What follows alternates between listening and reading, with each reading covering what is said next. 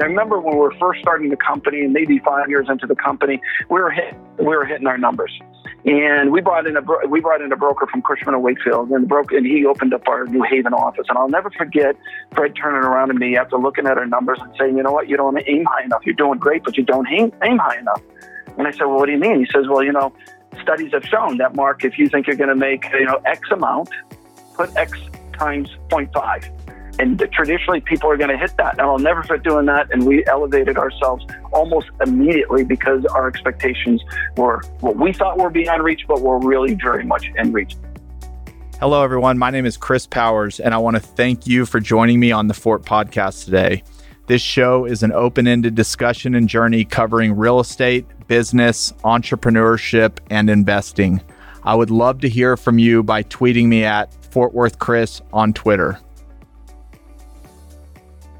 Hey guys, it's Chris. Thank you for joining me again today for an episode of The Fort. Really pumped to have Mark Duclos with me today. Mark is the co-founder and president at Sentry Commercial, which is based up in Hartford, Connecticut. He's also the president of SIOR, which is the Society of Industrial and Office Realtors, which he's been a member of for 17 years, and they're a global organization. So we have a lot to talk about around there. Sentry is a leader in the Hartford and Western Massachusetts area, focused on brokerage, property management, and construction management, but has a national footprint doing deals in industrial, office, and multifamily. So enjoy.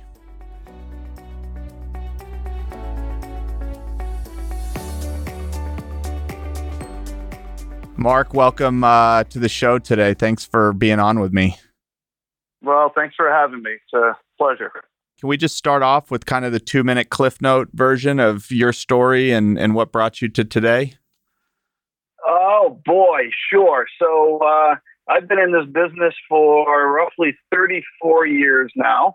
I got in it essentially because I was originally a banker. Last job in banking was Citibank, and I wanted to get into commercial lending. That didn't happen. So I, by mistake, got into commercial real estate. And that was back in 1991, and that was back in 1986. We started our company in 1991, and we evolved from a local company that did brokerage into a company that does brokerage and property management and construction management. And actually, we set up a separate residential arm just before the coronavirus crisis hit. So I'm a Hartford kid and born and raised, and that's essentially where we do our business, which is in Connecticut and Western Massachusetts. That's about where all of our clients are based, and we do their real estate for them all over the place. So you didn't become a banker, and then did you get it? Was your first foray into real estate on the brokerage side? Yeah, so it was actually on the development side. So I worked for a local developer who happened to be the largest private landowner in the state of Connecticut. And that's where I got my start. The reason why I got into brokerage was I was doing sales and leasing for them, and it was then mostly leasing. And it became clear that I really didn't want to just represent one property. I kind of wanted to look at the region. It was tough to get people just to come to one property. Yep. You're the president and co-founder of Sentry Commercial. Is that what you started in 1991?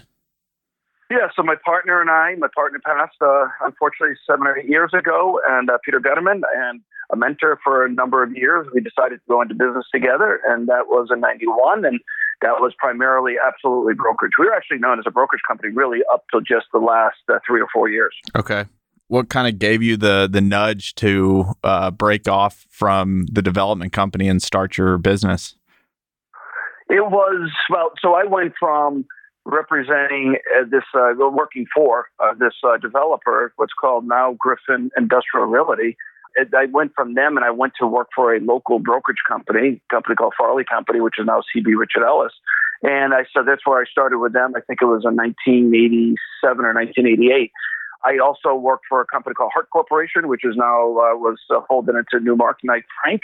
And then kind of have an idea of the way I wanted to do business. And the general platform and the way brokerage was done back in the late 80s, early 90s was pretty much set in stone. So if you really wanted to do it a different way, you pretty much had to do it on your own. And that was the impetus. I tried to do things within the culture of the existing company, great company, but it was a strong culture, wasn't able to do it. So you know what? Let's step out and do it yourself. What did you want to do differently back in 91? So I'd seen the evolution of the computer, frankly, and that sounds really stupid. Like, really? Einstein. Yeah. No, it wasn't. Really, the evolution. So we started the company, and we had these. I had an Apple computer, and it was one of those big original block Apple computers, right? And so I've got that. And as we grow, another one's got an Apple computer on their desk, and another one's got one on their desk. And oh, by the way, they started getting networked, right? And you start looking at that. You say, well, if all this information is being networked, and I've got information on my desktop, and they got information on their desktop, and then their desktop, why don't we just share the information? Because at some point, the information is really what's going to drive your company. But we're in an environment, the brokerage world, and still the brokerage world, to a great extent, although lesser extent, is a very individual business, right? That's changed certainly over the years. But my idea was, listen, if I've got information over here, why don't we share the information, collaborate, and use that to our advantage and leverage it? And so that was the core difference of our culture, and continues to be the core difference in our culture. Total collaboration of people, collaboration of information, collaboration of data. Yep. I love it. Yeah, that's always kind of been I don't know if it's a stigma around brokerage. It seems like there's some companies where even though you work at the same company, like you said, you're kind of an individualist. And then like what you said, the collaboration component is a huge differentiator. I know a lot of great companies, but the brokers kind of work in silos. And I often wonder how that could be. It's really difficult, right? It's difficult. And when I tried to make that change within the company I was at, they were willing to do it, but it really became clear, to your point, the culture of the company was so strong that they've continued to operate in silos. It's tough to break that mode. To the credit of a lot, they are starting to break that mode. They are starting to collaborate more than they used to. Y'all focus on industrial, office, and then, as you mentioned, recently got into multifamily right before the coronavirus. What markets do you operate in? Is it all in Connecticut, or are you in other states? Well, our clients are based typically, not all, but typically they're in Southern New England. And so when I say Southern New England, you're talking about Western Massachusetts, maybe somewhat up into a little bit into Central Massachusetts, but all the way through Connecticut, not for the most part, not including Fairfield County. So while our clients are there, we will represent their real estate needs just about anywhere, right? And we use the SIOR network substantially to do that, and we can get into that as we go. But so our clients are based in our region for the most part, but our services are not just Southern New England based. They're based all over the country. Right. I love it. I think you might remember when we first met on the phone, I lived in West Hartford for 1 year. I went to King Philip's was the middle school I went to. I think King Philip or King Philip. So I have a little spot in my heart for Connecticut. I forgot all about that. Yeah. So King Philip's, where I'm standing right now in my home office, is probably 2 miles on a crow's fly. Wow. From me. Go King Philip's. There you go. Great. I went to sixth grade cool. There. Never forget it. It's a great school. Yep. So what is going on in the Western Massachusetts, Connecticut markets right now? Maybe if you could just do a little highlight on how those markets are doing, and then maybe as it relates to the asset classes that y'all advise on and broker in and provide construction management and property management services to. Yeah. Listen, so I get around a little bit, and I would say, when I say get around a little bit, I'm on a lot of Zoom calls throughout the world. I'm on a lot of these kind of calls and talking to people that, you're at Fort Worth and learning more about Fort Worth, as we were talking about. Get a good view a couple of weeks ago into San Antonio. I was down in Dallas last week. And the reason why I preface it that way, I think what we're doing here in Connecticut and Western Mass is very much reflective of what's going on throughout the country. obviously on a much smaller scale. So, when you look at a Dallas market and what's going on industrially in Dallas, or if you look at what's going on office-wise in Dallas, we're not at the scale they are from a raw square footage standpoint, but from a relative standpoint, we're seeing some good things. Now, the industrial world is certainly seeing a lot more good things than the office world. Right now, the industrial world here, when I look at it from two different perspectives. I look at what I call the e-commerce and logistics perspective, and then I look at the rest, right? Then I look at the manufacturing and what I'll call more the local market. And then on the e-commerce side, we are in the logistics side. New England is still a very heavily populated but densely populated area. And in spite of what everybody hears, everybody flocking out of the state of Connecticut, that's somewhat true, but not everybody. And so e-commerce companies and logistics firms have big needs to be here because they're serving a good-sized population.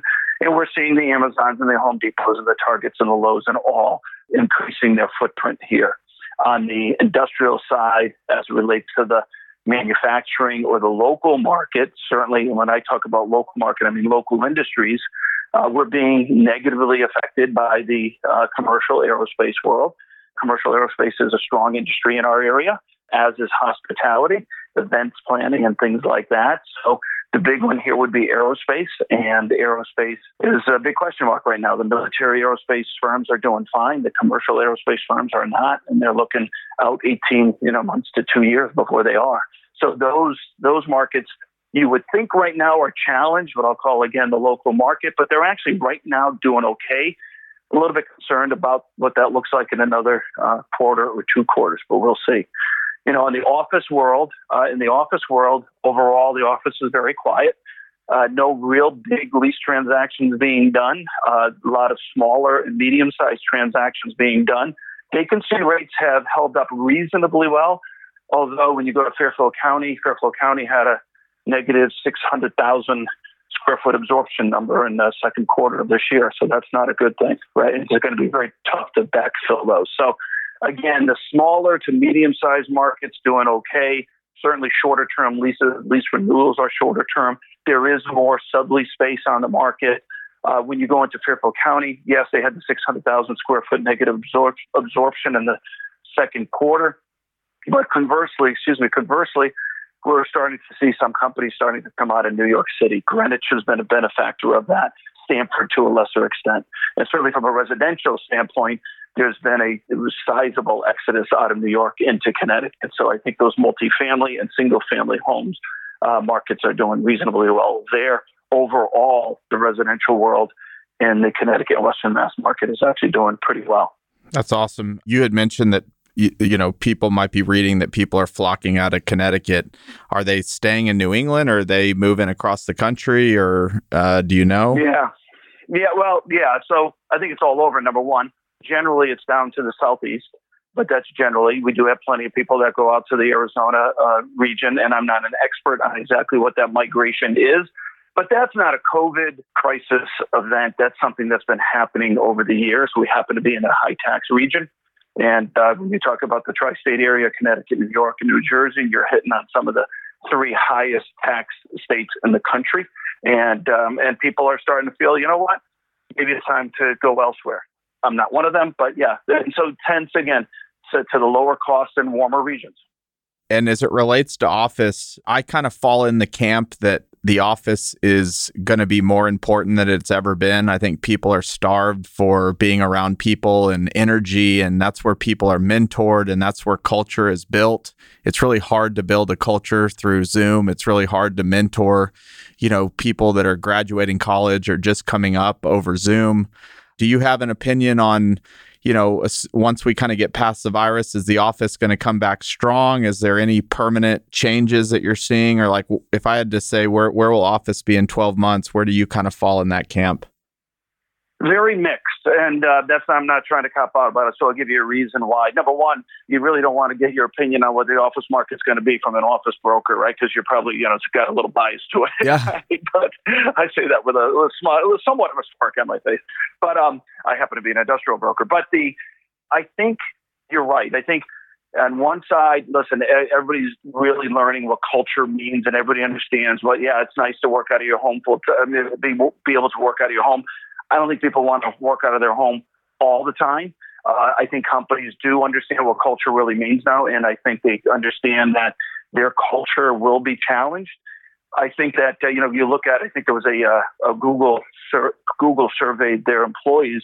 I think the results just came out yesterday. And the one thing that struck me in their survey for the employees about coming back to work or not, only 10% of their employees said they want to work at home full time. So 90%, I'm sure a good percentage of those were, I'd like to work at home and I'd like to work at work. I mean, they work at the traditional work. But I would say this too. I think that the office market that's going to be here next year, whatever it is, right? We all thought everybody was getting back into the offices in September and then moved to January, now moved to June. Who knows when that's going to be? But what that looks like, to me, is probably very similar to what it should have looked like before the COVID crisis, meaning the hybrid that we're talking about, sometime work at home, sometime work at the office. I think that should have been in place before anyway. Right? I think, right? I know I've worked since 1991 when we started the company. The rule of thumb was anything that you needed to do that you could do in the office, you needed to be able to do out of the office. So technologically, we've always been set up to be able to work out of the house and at the office. And I really think that should have been predominantly the model back in February and years ago. So I do think that the market's probably get challenged a little bit. I did hear that law firms are starting to think about lower footprints. But again, I think that's probably something they could have looked at before the crisis. But I do think the only other variable that people are talking about is more room in offices, right? You're not going to be the 4 per thousand. You're going to be spreading out maybe a little more. Maybe not the 6 per thousand. You're going to be spreading out a little more. I think you are going to see that. So kind of one end, kind of a 50-50 kind of deal. Probably more of a hybrid situation and probably more room in your offices. How that comes out on a square footage standpoint, I don't know. We'll wait and find out. And maybe one more question on office. I know you have nationwide reach. I think for especially folks in Texas and probably others, New York City tends to get a lot of the attention and what's going on there. Do you think that, and you hear about, you had mentioned folks moving from New York to Connecticut. I've got friends that have moved their hedge funds from New York to Florida. Do you think New York City will come back stronger than ever, or do you think there might be more permanent damage in such a dense environment than people are maybe thinking about? I think it's the latter. I don't worry about New York being a vibrant city, but I do think there is permanent damage done because of a number of things. And I don't want to get into the politics by any means, but there are there's been things that people have had to take a step back. Listen, I think the virus itself, people have taken a step back and kind of reflected on their values and what they want their life to look like. And fortunately, I think that's also probably matched up with some of their employers who have stepped back and said, well, why are we doing this? And I think that's where you're seeing the people flock to Connecticut and New York, and New Jersey and New York State, and saying, "Listen, I want a little more tame lifestyle." I think that part's permanent. On industrial, you had just kind of broken it out into e-commerce and logistics, and then the rest. I just want to dial in on e-commerce and logistics for a little bit. I actually listened to this at a conference a couple years ago, but it was for every $1 billion increase in sales online, there's about 1.25 square feet need for industrial. You had said that that's obviously kind of a highlight up there. Are you doing e-commerce deals right now? Are you starting to see a big influx of demand? We are. We have seen the demand, and so for instance, we just did a 150-acre sale on behalf of Amazon, and they're putting up what they call a 1 million square foot facility. It's actually their 3.8 million square foot model. Oh, wow. And they've got a few different models, and then we also lease 400,000 square feet on behalf of Amazon. And there's been other transactions that have happened in the state of Connecticut just in the last 6 months with Amazon, and they're not the only player. Home Depot has come out with a new distribution facility system that was started before COVID. You're starting to see, you've got your Trader Joe's, and you've got all these that could go on and on, right? Your Targets and Lowe's and so on. But yes, we're seeing that very much ratcheted up. The other thing that we're seeing is food quality distribution, as well as cold and freezer storage facilities. Ahold is, which is Stop and Shop, is putting up a 500,000 square foot freezer facility, a cooler freezer facility here in the region. Agrimark Dairy, which is at least about 300,000 square feet in a new facility. So you're seeing it in a lot of different ways. Wow. I had this question and you kind of answered it, but I said, have you ever done a deal with Amazon? Obviously, they're the giant in the room, and they're very forward thinking. And Jeff Bezos always says the work that we're doing this quarter was done 2 years ago. You're just now hearing about it. Is there anything different about working with Amazon than anybody else? Are they, is there anything unique about working with them, or it's just another real estate deal? There's a loaded. It could take a while to answer that one. They are unique. Now, they use a couple of firms for their service providers, and we, to be clear, work underneath those firms, as do a lot of other and a lot of other brokers in the markets. But so yes, you do a lot on the search side. You don't do a lot on the negotiation side. Basically, when you find this facility, our experience has been thank you, and then they complete the negotiations and do the deal. Their models change, so what you had as a model last year or 6 months ago might change completely in the middle of your search. So, they're constantly, as you just referenced Bezos, they're constantly changing, and they're constantly thinking and reacting to the markets. So what used to be a last mile distribution facility of 50,000 square feet or 40,000 square feet 2 years ago probably is about 150,000, 200,000 square feet today. Sortation centers, DCs, I think they have 3 different DC models. So they're unique. They keep you on your toes, and it's fun. I mean, it's fun because you get a little bit of insight into what's going on in the future. Is that 3.8 million square foot? Is that all under one roof, or is that 3 million square foot buildings and a couple smaller ones, or do you know how that's broken out?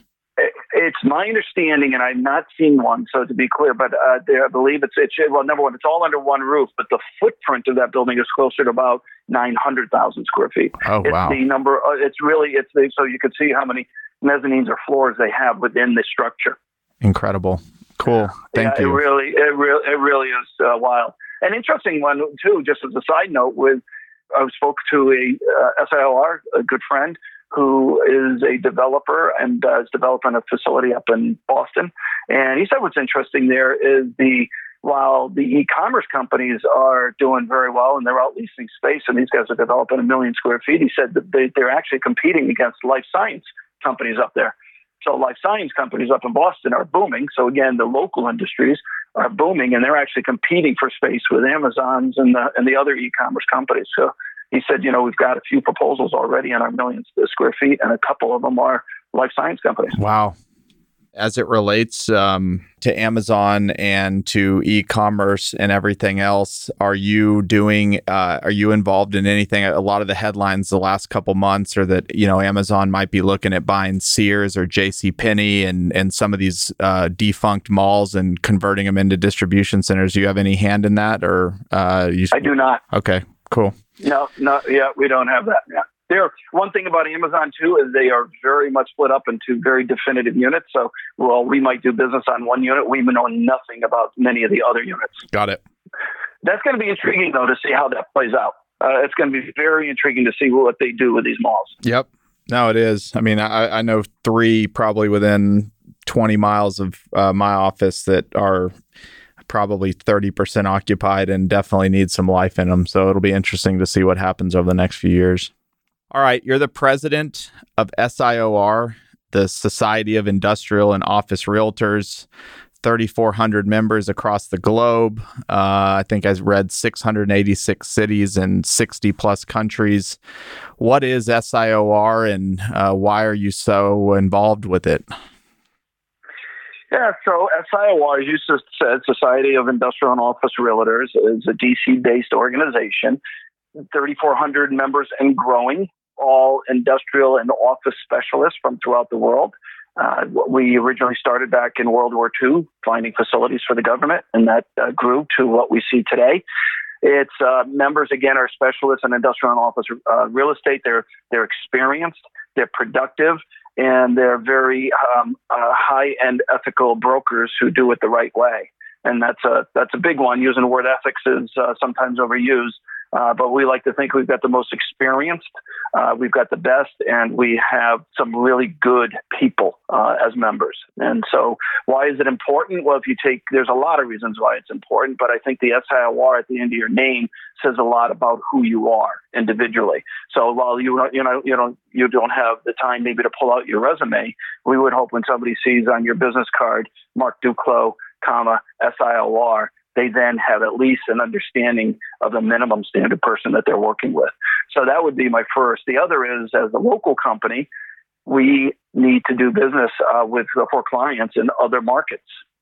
And as I just said, when I see the SIOR at the back of somebody's name, when I go into that market looking for a broker to represent my client, my very special client that I want taken care of properly, I'm going to look for an SIOR to handle that business. SIOR doesn't go with your company name. It doesn't go, like we said, with the resume. It goes with a standard, and we look for that standard. And we do a lot of business. I mean, for example, our original deal with Amazon was really through the SIOR network. And it's very important for me. It's very important for me from the standpoint of transactional, but it's first and foremost, again, that standard that people say, you know what? Mark's got to be halfway decent. He's an SIOR. Yeah. Okay. I love it. What? How do you become a member? Is it you just apply? Is there a certain amount of years you had to have worked in the industry? Like what gets you into SIOR? Yeah, it's actually a raffle ticket. We throw them all in and pull your name out. Yeah, no, I'm kidding. Okay. No, it's So you have to have a minimum of 5 years in the business. You have to have a standard of ethical behavior, and not just an ethical behavior from the standpoint of did you have an ethics violation, but what is your character? So there's an evaluation on your character as an individual and the way you do business. And then the other is that you have an educational standard as well. So you've got the years in the business, you've got a number of transactions that you've done 3 out of 4 years. You have to hit certain levels in your different markets. Every market has a different level depending upon size and such. You've got the ethical standard, and then you've got the educational standard. And if you're a member, do y'all provide, besides a network, are y'all providing insight into data and things that members can get as being a part of SIOR? We do, and we're doing a better job at that. I think one thing that this whole crisis has created is opportunity, and one of the opportunities for us is to be able to exchange information more fluidly, more efficiently, and that's happening. We, on a local basis, actually not even a local or national basis, I give you an understanding where SIOR is very much also about relationships. So it's not just becoming an SIOR and that's it. It's developing relationships. And to answer your question, one of the ways I get more information, whether it's locally within my own state or throughout the world, is I've got the ability to call a broker and say, you know what, I don't even know if I've got a client coming out your way, but guess what? Can you give me some information on what's going on in your market? I want the view from the street and I want the data. No problem. SIO to SIOR, it's done. I'm not sure if that's done in other situations. And like I said, our data, we're building much better data for our SIORs in whole to access from a database. And then as far as it pertains to kind of your role as president, what is your role as president? And I'm assuming there's a lot of time spent. Is there a certain term that you're doing? And yeah, we'll start there. You bet. So I'll go start from the last question there. So the term is typically a 1-year term as president. That's a little deceiving because as president of SIOR, global president, you start off as being elected by a committee, by a nominating committee to be vice president. And your term as vice president is for 1 year, and that puts you on the track to become president. So 1 year as a vice president, 1 year as a president-elect, 1 year as a president, and then 1 year as the immediate past president. So it's a 4-year commitment. But the actual term of president is 1 year. And now to complicate the answer to that question is the COVID crisis, and we were all asked by the board of directors to stay around for another year to extend our term, and we've all agreed to do that. So my term actually as president will be for 2 years, ending October of next year. My role as president is really to work with the CEO and with my board of directors to ensure that SIOR is on the right track and doing the things that we're supposed to be doing to become an even better organization and to execute what we call the annual operating plan, which is driven by a 3-year strategic plan. So we do a 3-year strategic plan every 3 years, obviously, and then we have an annual operating plan that tells us how we're going to operate this year. And my job there is to make sure that the board is in tune and that the board is doing the things we need to make sure that we're executing those plans. I think outwardly, people look at the president as what I call a person that comes out to the chapters and to the conferences and to the regional conferences and all the events and shakes hands and kisses babies, as I put it, shaking hands and kissing babies. So we got a physical presence out in the marketplace where like I was down in Dallas last week at a chapter event, and I was met with chapter leadership for dinner the night before, and then we had the event in the morning, and I gave an address to the chapter telling us how SIOR is doing and what we're doing. I love it. It sounds like a busy job, and I can imagine COVID has made it kind of interesting leading a global organization kind of over Zoom, and it sounds like starting to see events happen and people commingling again. But has this year been, have you learned something as a leader this year that maybe being in that position, SIOR kind of taught you? Yeah, I'm not sure if I've learned one lesson. That's a great question. If I had to narrow it down to one, I will say that my job as president of SIOR is so transferable into what I do with my company and what I do personally. We've learned at SIOR that, again, as I said, our reputation has always been very much and is very much a relationship business. We just have great relationships amongst us. And I think everybody felt that that's kind of what we did. And there were physical relationships. So there were relationships where you physically met people at conferences and so on. That's great. The problem is we also neglected to a certain extent the virtual presence, the online presence of SIOR. And that has allowed us to go back to our mission. And our mission, we have been reminded, is our mission is to really connect. It's to connect people with people with knowledge, people with markets, and people with opportunities. So it makes sense, right? It's not relationships, it's connecting people to people leads to relationships. That's been great. So we've taken a step back and we really looked at that. That's not a physical event and that's not a virtual event. It's whatever you need to do to connect people with those things. That's what we're doing. So nice refocus and a great online presence. I would say I've learned those things and I've taken those very much back to our company and executed those things. We met from our mutual friend, Grant Pruitt, and it was an article that Juniper Square had written about some of my thoughts on technology and its impact on real estate.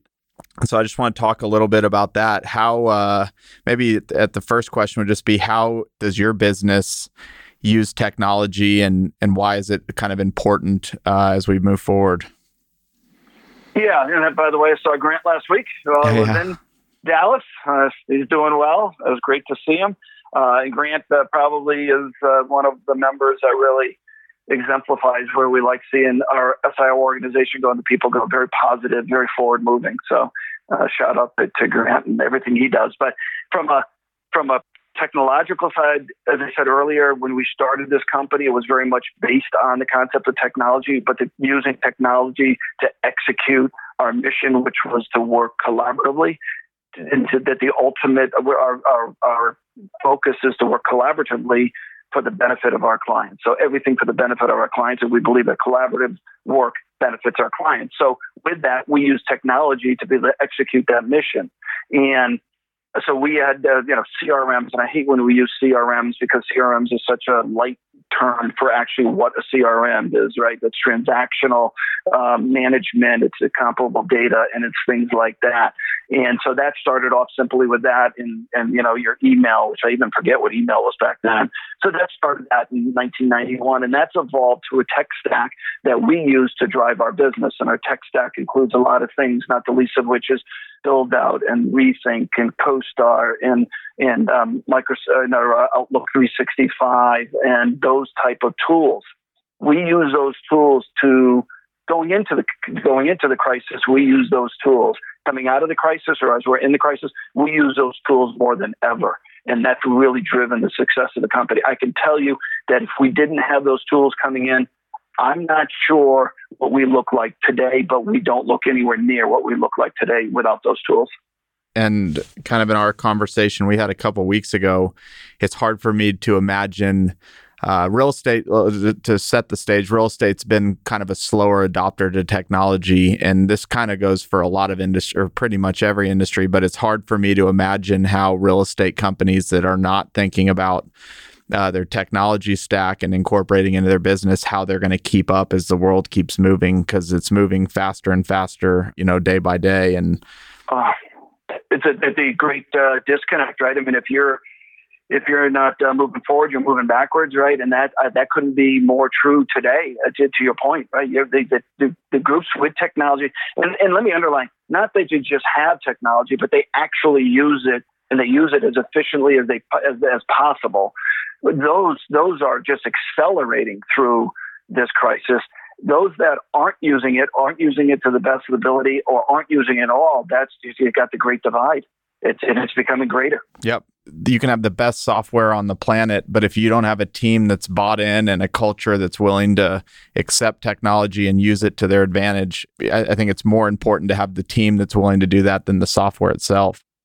100%. 100%. And to give an example, we had tools in our toolbox, right, going into the crisis, and we were pretty proud of them, and we use them, and we should be proud of them.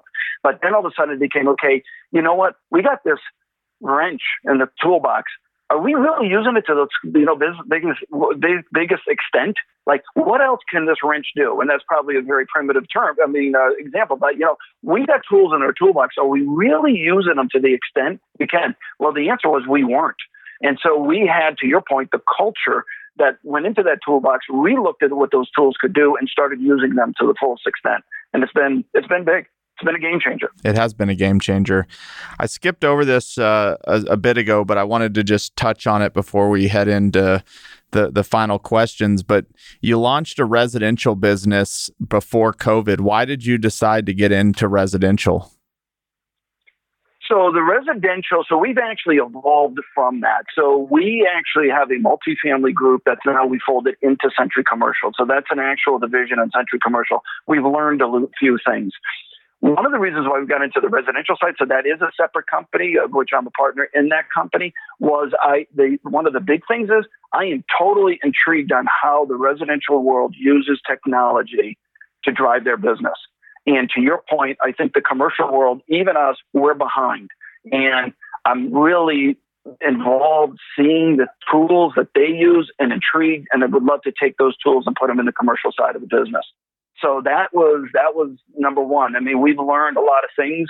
I fortunately have a partner in that venture that did a lot of work and started Keller Williams in this market and knows what he's doing. And then another partner who came on board, and they're doing great stuff. But so the reasons why I got in originally were really the technological side. I love it. All right, we're going to ask some personal questions. Do you have a morning routine or something that you do that gets your day started? Oh, boy. Anybody that knows me knows that's a loaded question. I am a man of routine. And so one of the things going into this crisis, when you get thrown off your routine, you throw Mark off his routine, that's a problem. So, yes, I wake up between 3 and 3:30 every morning. What? Right? And I do. Sometimes 2:30. But most times between 3 and 3:30. I go grab my coffee. I come up to my office where I'm standing right now, and I work a couple of hours in my office, work through till about 6 o'clock. Well, my routine actually starts off with social media. And I start getting into my office and do the work there. And then about 6:30, I then kick off and start doing my workout. And that usually includes a walk with my wife. And then we have breakfast, and then I continue my day. So, yes, I'm very ritualistic and very, very much set in my ways from a routine standpoint. I love that. You've done that your whole life, or something you learned to do kind of later in life? When we started the company back in 1991, I knew when we did it, we were going to have to do an awful lot of catch up. And so what happened was that was also right in line with when my children were born. My daughter was born and my son was born pretty close thereafter. And the only way, and this is all candor, and I probably haven't said this story much publicly, but now that you asked, in all candor, my wife and I had a deal, which was, listen, I'm going to go 3 hard years here. We're probably not going to see each other much, but we're not going to let it affect the kids because I'm going to be around for dinner and all the things they need to do. But guess what? I'm probably working till 11 or 12 and getting up at 3 in the morning. So that's how it all started. That was my final question. What time do you go to bed if you're waking up at 3 in the morning? You still go to bed at 11?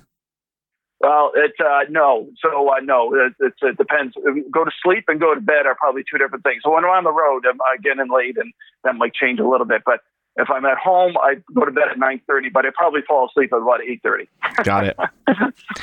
I thought I got up early. I started getting up around 5:30, but I got a couple more hours. You got me beat by a couple hours.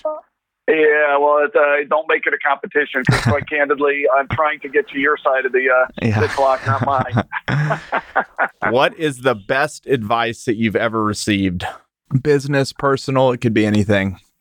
Yeah, that's a tough one.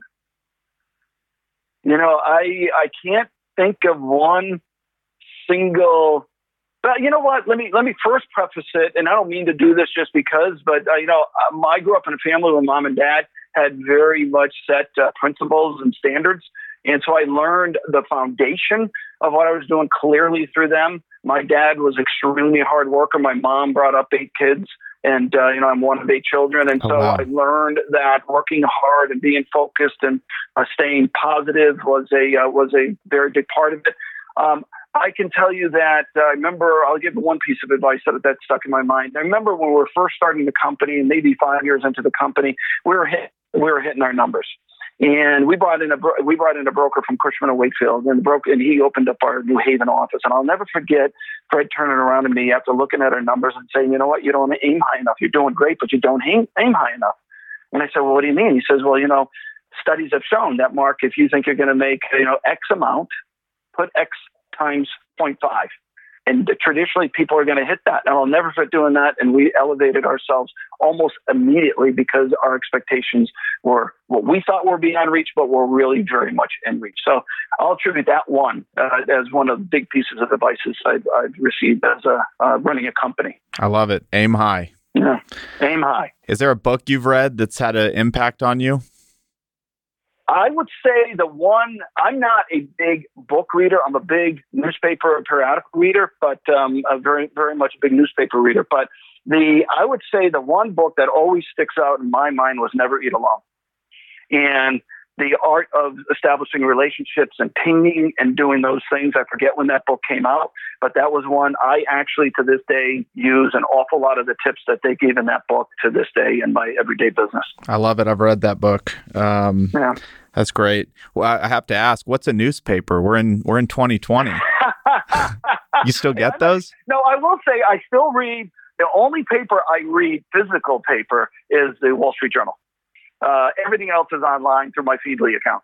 Did you say Feedly? Feedly, yes. Oh, I've never heard of that. That's a news aggregator. I'll have to check that out. Yeah. Okay, last question. If there was a billboard on a major highway and you owned it and you could put anything on it for the world to know, what would you put on that billboard? I would say that right off the top of my head would either be positive or stay positive. I believe attitudes coach a lot, and I think people worry about the result and they don't worry about the process to get to the result. And I think the result that process will always start off with being positive. And then the process happens after that. But I think if you're not positive, even in today's times, be positive and have a plan and execute the plan. So I would put it on a billboard on I-91 in Hartford, Connecticut. I would either say be positive or stay positive. I love it, especially in today's environment. It's, being positive is a decision. It's something that you choose to do. And I have to say, even since the first time we've met, you have positive. You're always laughing. It radiates. So you're living your billboard. Well, thank you. And I think the one thing you just said, it's a choice. Attitude, I've got there's one on the side of my desk at the real office that says attitude is a choice. Make it a good one. If people want to find Sentry or get in touch with you, what's the best way to do it? Through social media, website? How can people reach you? You know what? I have a ton of email, and I hate email. I get that I need it. I love phone calls. So I would just pick up a phone and call me at 860-983-5630.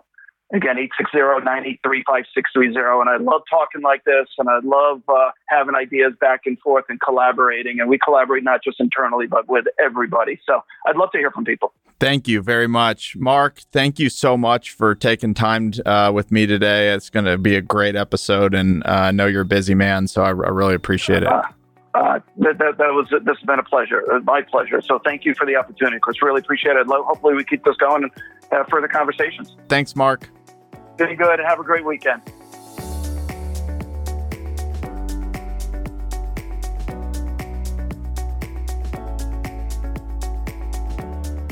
Hey everyone, it's Chris here again. Thank you so much for joining me on this journey. If you enjoyed the show, please subscribe to us on Apple Podcasts, leave a 5-star rating, or write a quick review.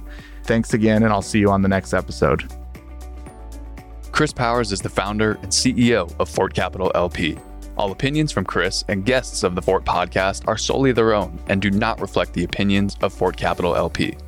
This podcast is for informational purposes only and should not be relied upon for real estate or investment decisions. The Fort with Chris Powers is produced by Straight Up Podcasts.